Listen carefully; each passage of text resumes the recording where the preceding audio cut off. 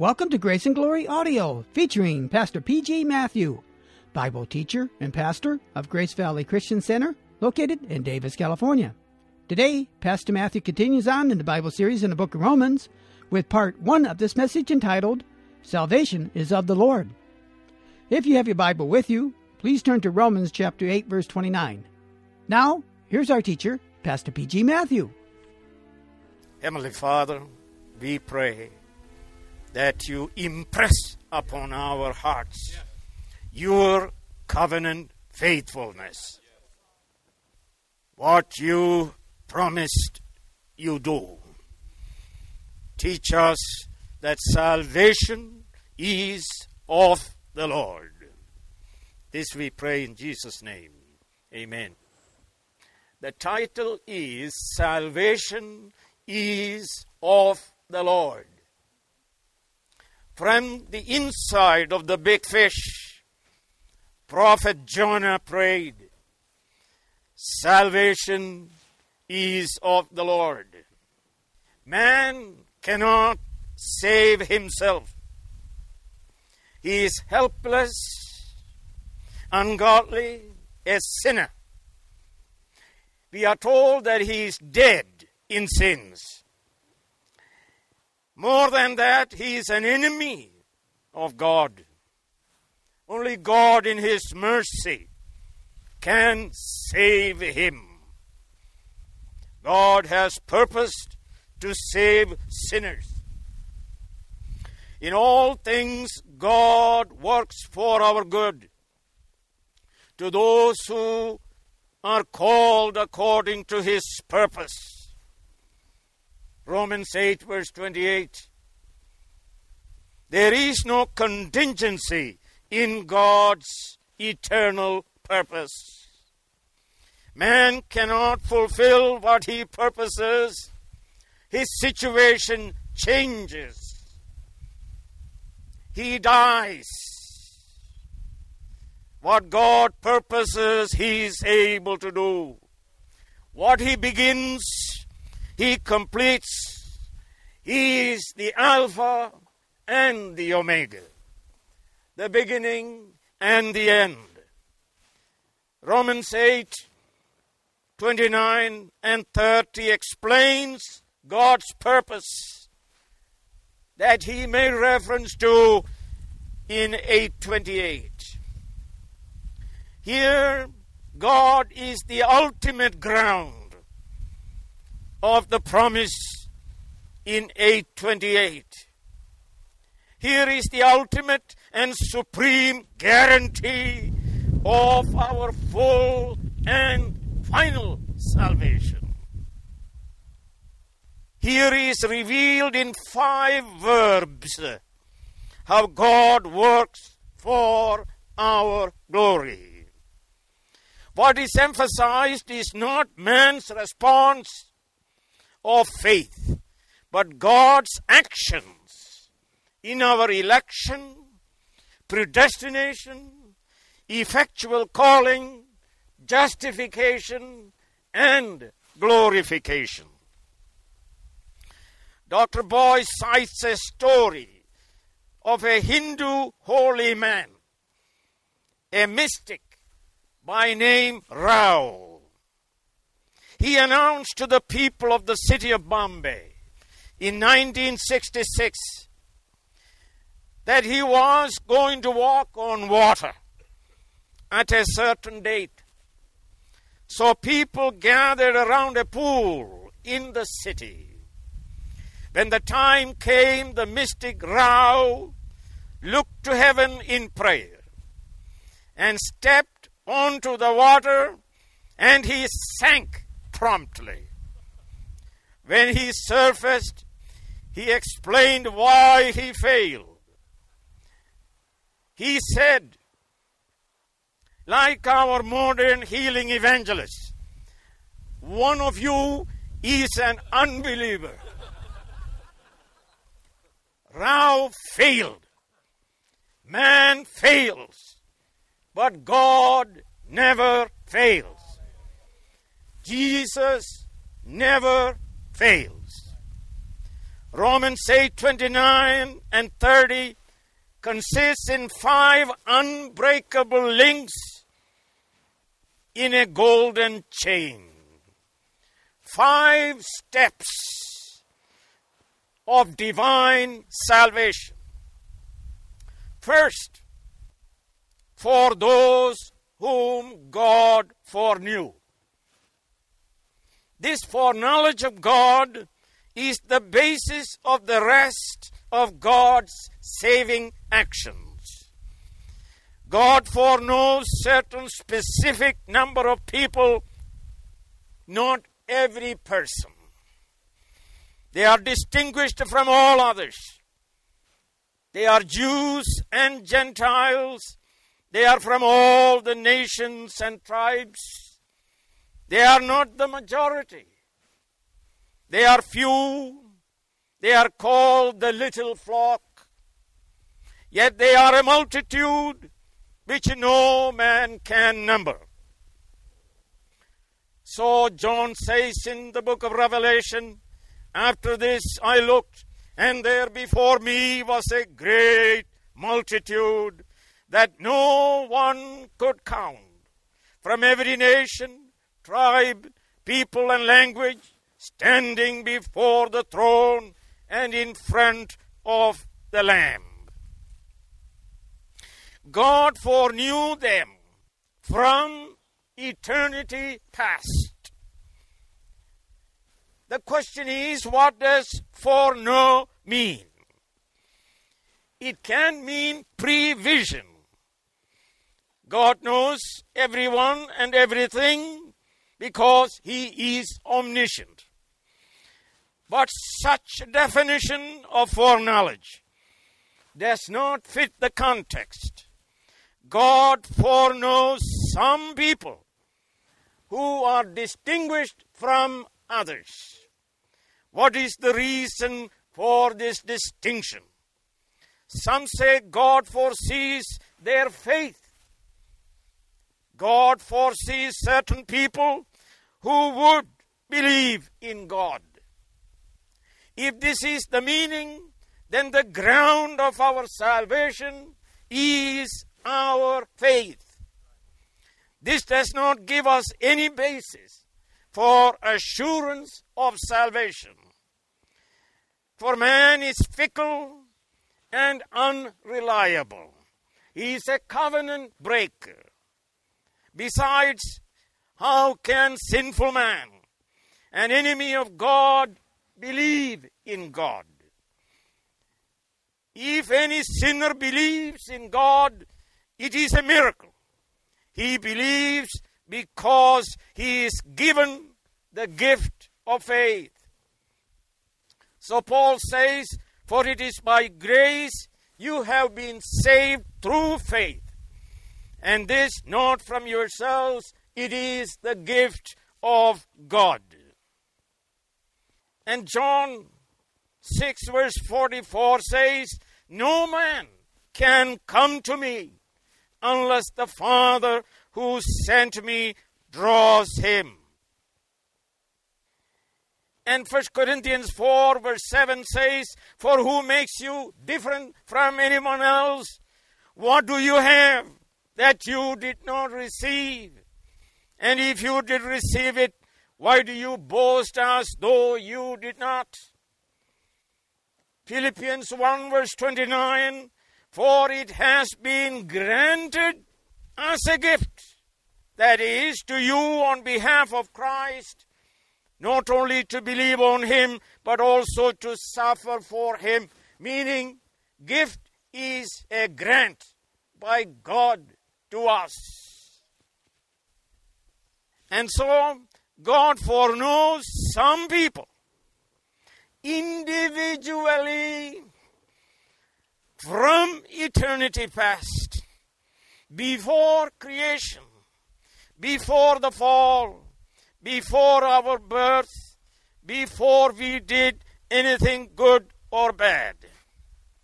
Yet God foreknows us as fallen sinners.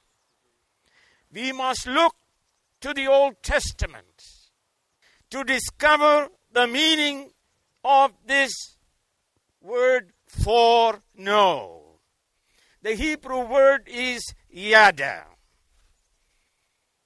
And so, from Hebrew we translate Genesis 18:19. For I have known him, so that he will direct his children and his household after him to keep the way of the Lord. I have known him. Or Psalm 1 verse 6, for the Lord knows, that's the word, for the Lord knows the way of the righteous, but the way of the wicked will perish. Psalm 144 and verse 3, O Lord, what is man that you know him? The Son of Man that you should think of him. Or Jeremiah 1 verse 5, before I formed you in the womb, I knew you. Before you were born, I set you apart. Or Amos 3 verse 2, you only have I known of all the families of the earth. Hosea 13:5, I knew you in the desert, in the land of burning heat. And what is this new business? The Hebrew word yada in these verses means God's taking delight and care of some people. It is speaking about not some intellectual knowledge, but it is referring to God's loving relationship. As we read in Deuteronomy 7 and verse 7, the Lord did not set his affection on you and chose you because you were more numerous than other peoples. In other words, foreknowledge means God's eternal love for us. So foreknow means for love. God's love of us before, from eternity. God loved us individually. This foreknowledge of God is synonymous, or it is a synonym for divine election. God loved, therefore he chose. Those whom God loves, he chooses to save, that they enter into eternal fellowship with him. Let's take a look at the New Testament usage. Proginosko, Romans 11 verse 2. God did not reject his people whom he foreknew, meaning whom he loved before in eternity. Or Matthew 7 verse 23. Then I will tell them plainly, I never knew you. I never loved you. I never cared for you. Away from me, you evil doers. Or 1 Corinthians 8:3, but the man who loves God is known by God. Or Galatians 4:9, but now that you know God, or rather are known by God. 2 Timothy 1:9, who has saved us and called us to a holy life, not because of anything we have done, but because of his own purpose and grace. This grace was given us in Christ Jesus before the beginning of time. Or 1 Peter 1:2, who have been chosen according to the foreknowledge of God the Father. So Professor John Murray, he says this, it is not the foresight of difference, but the foresight that makes difference to exist. Not a foresight that recognizes existence, but the foreknowledge that determines existence. It is the sovereign, distinguishing love. Let's praise Him. So the foreknowledge of God stands for the gracious election of sinners to glory in eternity past. So take a look at 2 Thessalonians 2, 13 and 14. But we ought always to thank God for you, brothers, loved by God. Agapemenoi. Perfect passive participle. When did He start loving us? In eternity. And He loves us through time and loves us in eternity future. Count on it, sir. Loved by God. Not man, loved by God. And nothing in all creation will be able to separate us from the love of God. But we are always thank God for you, brothers. Brothers, loved by God, because from the beginning God chose you. Foreloved and chosen. Chose you unto salvation through the sanctification of the Spirit and through belief of the truth. What differentiates the elect from non-elect? Not our faith, not our merit, for we have none. God's foreknowledge alone, God's electing love differentiates us from everybody else. God's delight in us, His personal care and affection of every one of us. Before your parents began to love you, your heavenly Father loved you. We have been, friends, in the heart of God always. We are loved forever. Yes, we love God because He has loved us first. When I say before the creation of the world, Ephesians 1 and verse 4 says, for He chose us in Him before the creation of the world, purpose to be holy and blameless in His sight. 1 Corinthians 2:7, no, we speak of God's secret wisdom, a wisdom that has been hidden and that God destined for our glory before time began. You talk about depression. I don't have depression, sir. But I am in the Word, and I am told that God loved me in eternity past, and He loved me with an everlasting love, and He will not stop it. Or Revelation 17 verse 8, the beast which you saw once was, now is not, and will come up out of the abyss and go to his destruction. The inhabitants of the earth whose names have not been written in the book of life from the creation of the world will be astonished. That means our names are written in the book of life before, sir, the creation of the world. God loved us first. So we love Him now. God chose us first. So we choose Him now. God called us first.